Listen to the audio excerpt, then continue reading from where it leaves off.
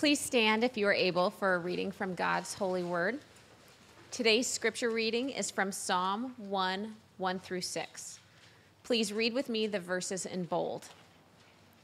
Blessed is the man who walks not in the counsel of the wicked, nor stands in the way of sinners, nor sits in the seat of scoffers. But his delight is in the law of the Lord, and on his law he meditates day and night. He is like a tree planted by streams of water that yields its fruit in its season, and its leaf does not wither. In all that he does, he prospers. The wicked are not so, but are like chaff that the wind drives away. Therefore the wicked will not stand in the judgment, nor sinners in the congregation of the righteous.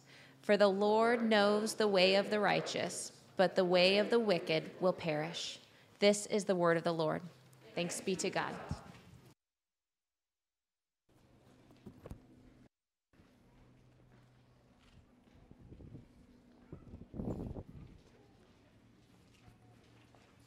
Good morning.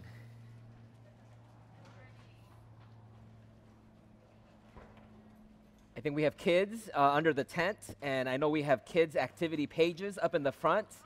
And so if you are a kid or if you are wanting to grab one for your kid, we have clipboards up in the front, and I'm going to ask kids to come and pick those up right now.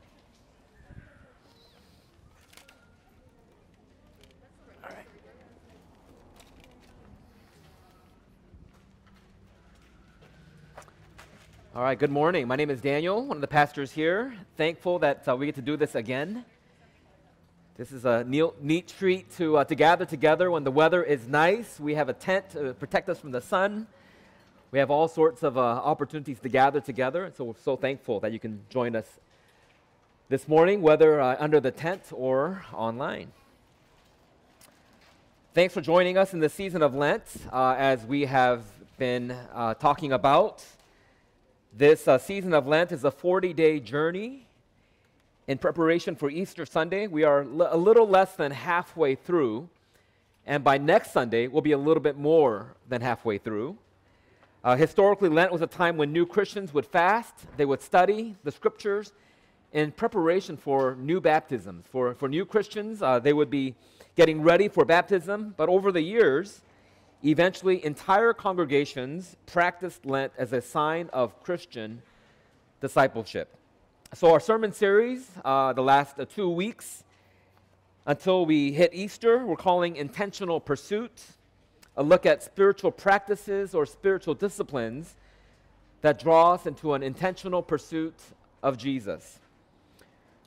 We had a chance to look at 2 such practices, the discipline of prayer and the discipline of confession.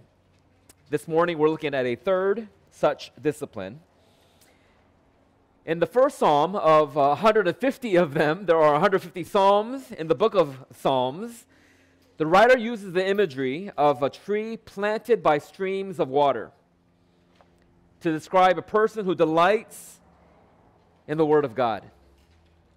In verse 3, a tree is used to picture a person's dependence on the Word of God and the blessings from which flow from it. The life of a tree is dependent on the continual supply of water. And the point being made is just that the life of the tree is dependent on a water supply of water. The spiritual life of the believer is dependent on the abundant supply of the Word of God. And this morning, we have the pleasure of looking at meditation, a spiritual discipline that draws us to the heart of God. The psalmist begins the very first psalm with a negative, not the positive. It can be misleading because it is a positive word that is the first word of this particular psalm. But the psalmist begins by saying, "Blessed is the man." But it continues with what the righteous person does not do. Blessed is the man who walks not in the counsel of the wicked, nor stands in the way of sinners, or sits in the seat of scoffers. A few years ago,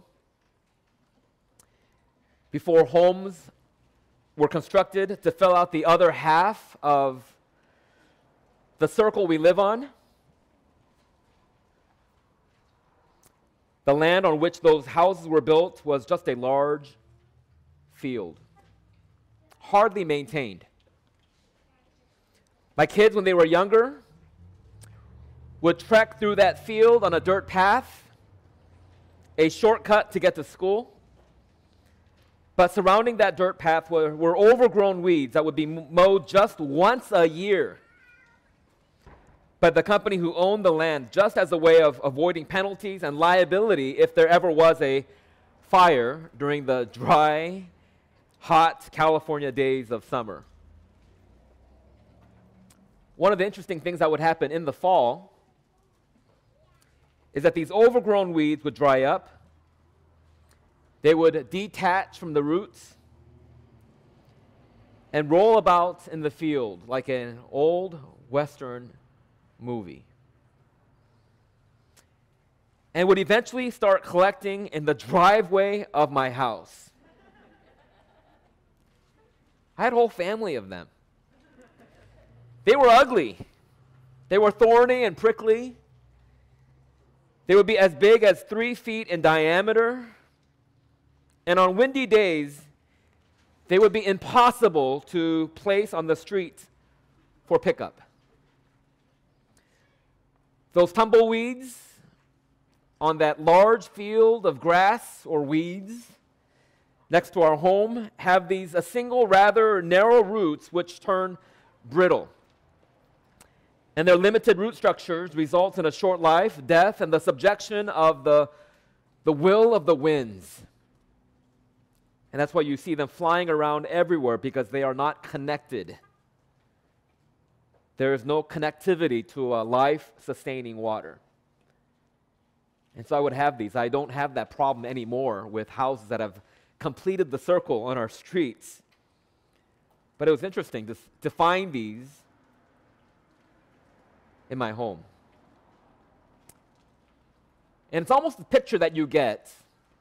I mean, if you were to look at it, the compare and contrast that's happening in the book of Psalms is of a big tree with deep roots right along the riverbank. That's precisely the illustration the psalmist used to describe a person who is dependent on the Word of God. But then there's a contrast, the comparison, because again, when you read through the psalm, there are comparisons or contrasts between two paths. There's a comparison of two ways of life. There are those who heed godly counsel versus those who follow their own counsel or worldly counsel. There's a tree firmly rooted by streams of living water, and then there are tumbleweeds. And again, the psalmist will use the word chaff, blown about by the will of the winds.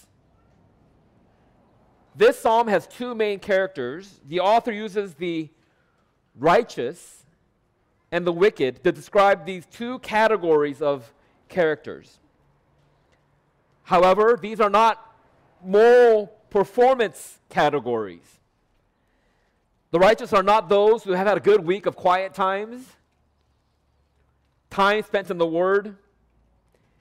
And the wicked are not those who have failed to pick up their Bible this week. Don't look at yourself and judge yourself. It's not a contrast between those who have prayed this week versus those who forgot. It is not a comparison of those who gave to the poor versus those who didn't. We want to make sure that we understand that these are not moral performance categories. This is not a measure of our spirituality, how good of a Christian we are. This is not a comparison of a good Christian versus a wicked one. These are categories of status or position. The blessed person are those who have embraced God's grace. They are those who have been chosen by God and loved by God. It's a familiar word. It's the word blessed to describe these folks who have been chosen by God. Last week, I gave a very simple definition of a spiritual discipline. A spiritual discipline is a habit or regular pattern in your life that repeatedly brings you back to God and opens you up to hear what God is saying. It's simple and to the point. In the same light, the spiritual disciplines were never meant to be a marker of how good of a Christian we are. God does not love you more the more you do it. And God doesn't love you any less the less you do it. That's not what the spiritual disciplines are.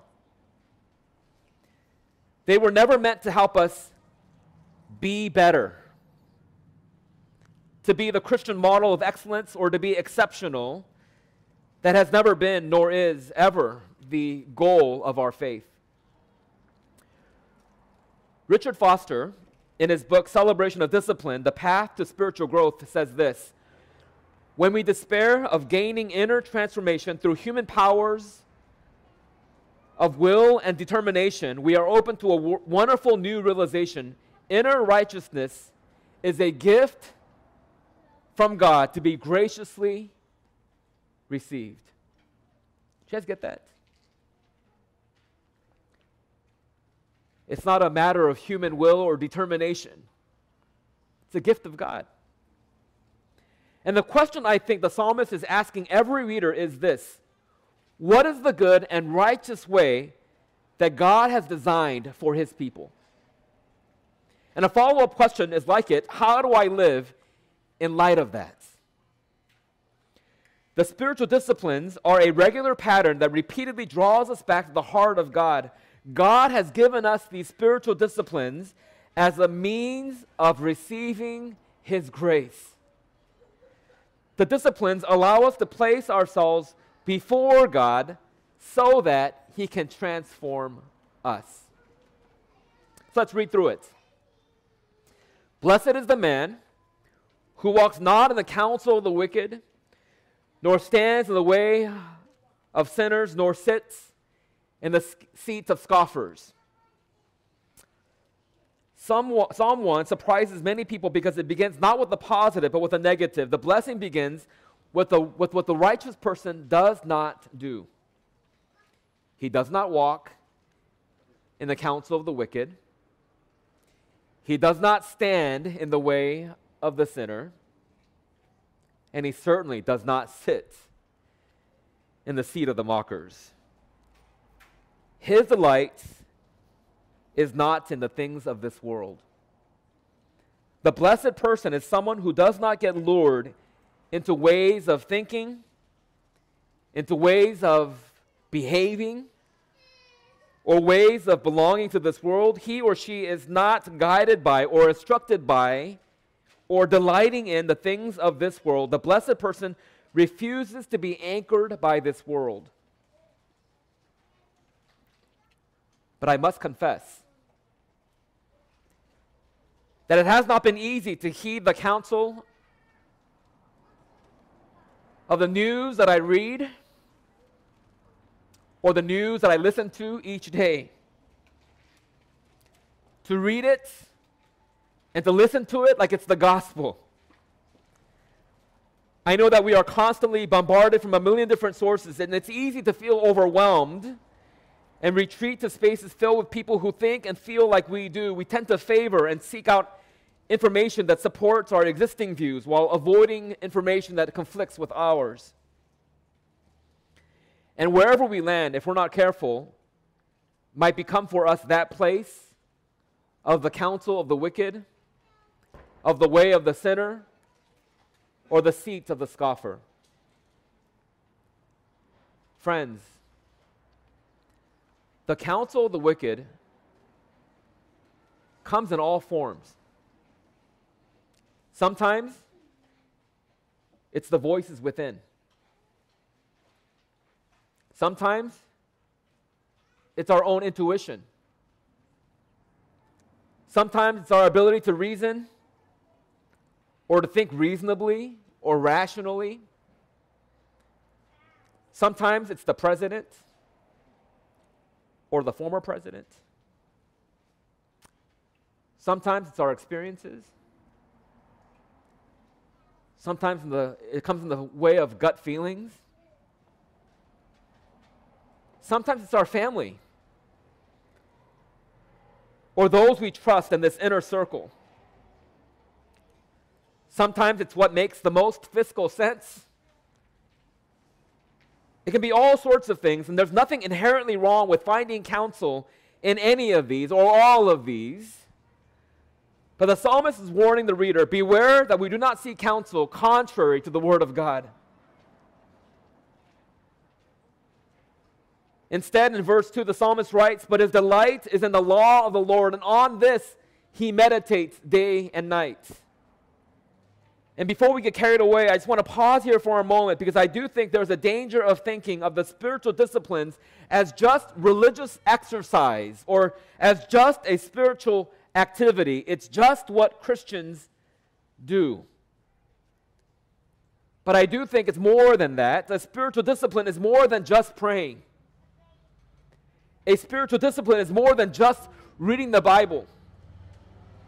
A spiritual discipline is more than just fasting or giving to the poor. It's more than just confession. And I say it's more because it's very possible to do all these spiritual things and yet miss Christ entirely. Again, quoting Richard Foster in Celebration of Discipline, he says, the spiritual disciplines are intended for our good. They are meant to bring the abundance of God, and I might add the word blessing, into our life. He says it is possible, however, to turn them into another set of soul-killing laws. Law-bound disciplines breathe death.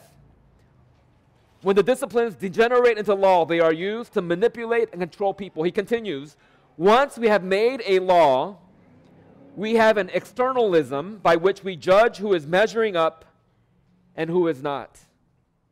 Without laws, the disciplines are primarily an internal work, and it is impossible to control an internal work.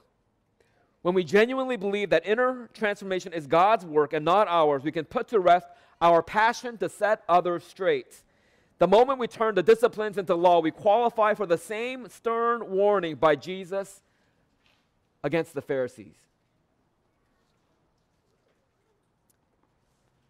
You know, I'm not sure about you, but the longer I live and the longer I'm a Christian, I make up these ridiculous rules in my own head about what constitutes righteousness and what constitutes wickedness. Or sometimes I have these markers in my head of what constitutes good Christianity. What makes a good follower of Jesus? And on the contrary, what doesn't? And believe you, it's not stuff that's written in the Word of God. It's stuff that I've made up. There's all sorts of things. If I start mentioning them, you'll see right inside my brain, and you'll start judging me.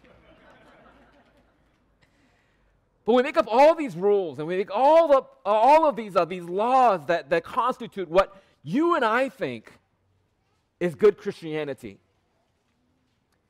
You and I have a way of coming up with a list of what makes us a good or commendable person before others. And sometimes what makes us commendable before God. And what Richard Foster is arguing is, he's saying that when we create these laws, it's not the Bible, it's these laws. When we create these things, we're breathing death. These are soul-killing laws. They do not bring up freedom. When the disciplines degenerate into law, they are used to manipulate and control people and to make others like yourself. There's a danger in that. The danger is that you might have people following you and not following Christ. Have following up man-made rules and laws and not following the Word of God.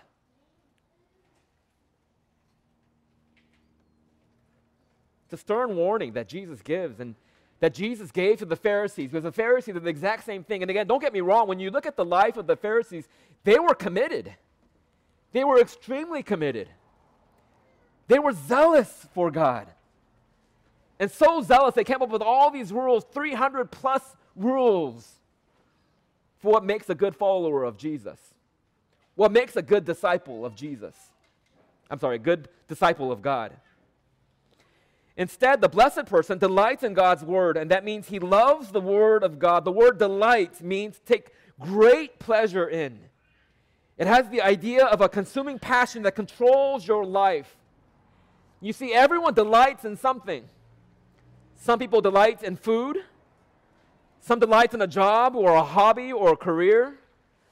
Some of us delight and maybe on the verge of crazy in different sports teams.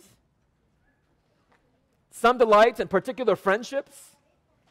And the psalmist uses the word delight to describe our relationship to the Word of God. Ever see it like that? Are you a word delighter? Are you a delighter in the Word of God? When you think about the Word of God, does your heart light up?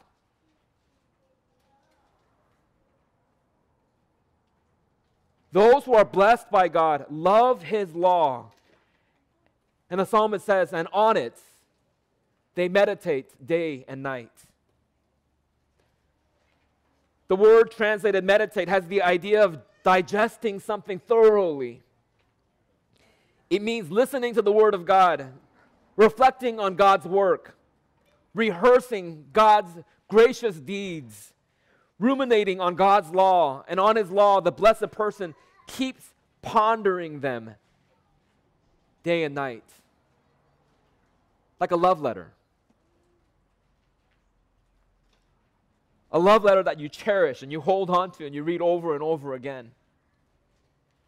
And the psalmist paints a picture, a portrait of that kind of a person who delights the law of God and meditates on it day and night. At the heart of the spiritual disciplines is worship, not just an activity. It is characterized not by doing or some exercise, but of delighting. It's worship.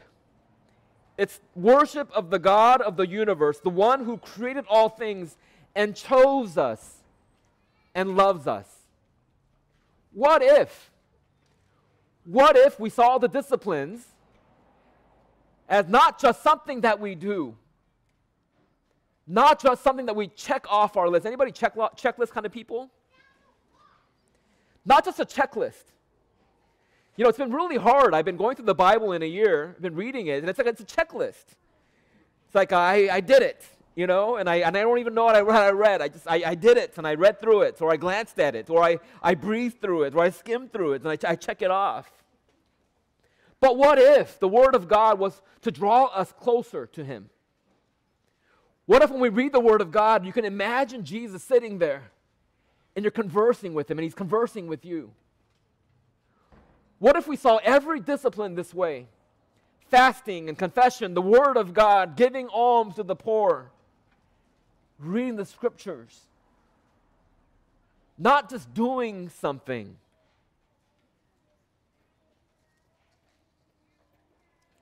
What is meditation and why do we need it? What's the difference between modern day meditation and biblical meditation? Let me explain here, from Richard Foster's book. I'm getting a lot from his particular book on the spiritual disciplines. He says, Eastern meditation is an attempt to empty the mind. Christian meditation is an attempt to fill the mind. Eastern forms of meditation stress the need to become detached from the world. There is an emphasis upon losing personhood and individuality and merging with the cosmic mind. There's a longing to be freed from the burdens and pains of this life and to be released to the impersonality of nirvana. There is an escaping from the miserable wheel of existence. Detachment is the goal of Eastern religion. And yet Christian meditation goes far beyond the notion of detachment. There is a need, yes, for detachment, but we must go on to attachment. The detachment from the confusion all around us in order to have richer attachment to God. And that's why when you read through any of the epistles, Paul will talk about how we need to fill our minds with Christ. And the psalmist here says to fill our mind with the Word of God. Delight on His Word and meditate on it day and night. It is not an exploration of the subconscious. No. Meditation is really about a lover and the one beloved. Christian meditation, very simply, is the ability to hear God's voice and then to obey His word. Maybe the spiritual disciplines can be defined this way. It's not doing something so much as it is posturing. What happens in meditation and the spiritual disciplines is that we create the emotional and spiritual space which allows Christ to construct an inner sanctuary in the heart, to give space, to posture so we can hear God. Lastly, the psalmist says that a blessed person will be known by their fruit. It isn't too different than the word Jesus used in John chapter 15 when He spoke about being connected to the vine. In verse 3 it says, He is like a tree planted by streams of water that yields its fruit in its season. Its leaf does not wither. In all that He does, He prospers. In each case, there is a stress upon changed behavior as a result of our encounter with the living God. In verse 3, we see this beautiful description of the blessings which the righteous person experiences. The tree prospers from the water by yielding its fruit in its season. The Bible tells us in season. In other words, it takes time. Growth is a process. It does not happen instantaneously or automatically. It takes work. In the last line of verse 3, the psalmist writes, in all that he does, he prospers. The prosperity is not so much material as it is spiritual. We prosper by growing in grace, coming to maturity, and thus producing or bearing fruit.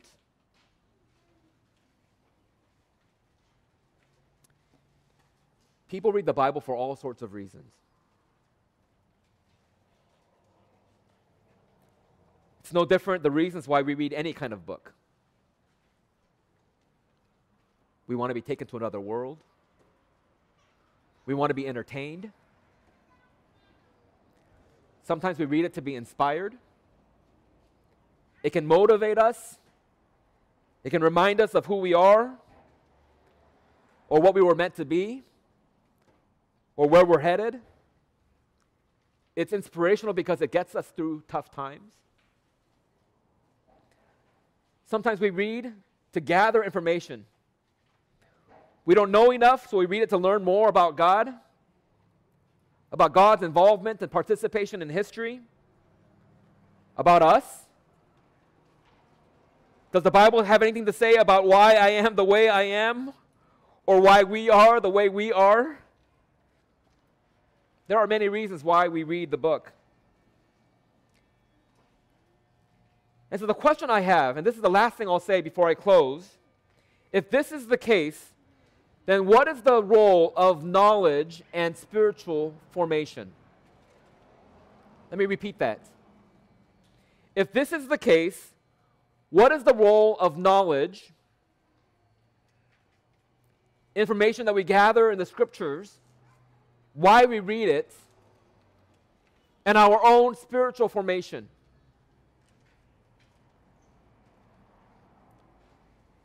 Maybe one reason people devote so much time to listening to preaching and teaching is to understand the Bible better. But there's always a follow-up question when we say, I want to know the Bible better. Why do I want to know the Bible better? John Ortberg, one of my favorite authors, uses this illustration to describe the relationship between the two. He says, take any person you know whose knowledge of the Bible is, say, 10 times greater than the average unchurched person.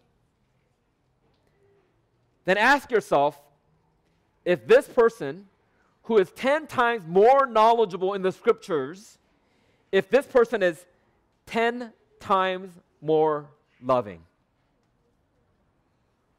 or 10 times more patient, or 10 times more joyful, or 10 times more, you fill in the blank. But the goal of reading the scriptures and the goal of meditating on the Word of God, the goal of chewing and ruminating on the scriptures, on the Word of God, is so that God can transform us from the inside out, not the other way around. Not the external to the internal, but the internal, the way of the heart. God has to do a surgery on our hearts so that, again, the externals follow in that encounter with Jesus, in that encounter with God. Because, again, you may know a lot about the Bible, but if it doesn't change you, it doesn't make you 10 times more joyful or patient or kind or loving or compassionate, then perhaps we failed in what the scriptures was meant to do.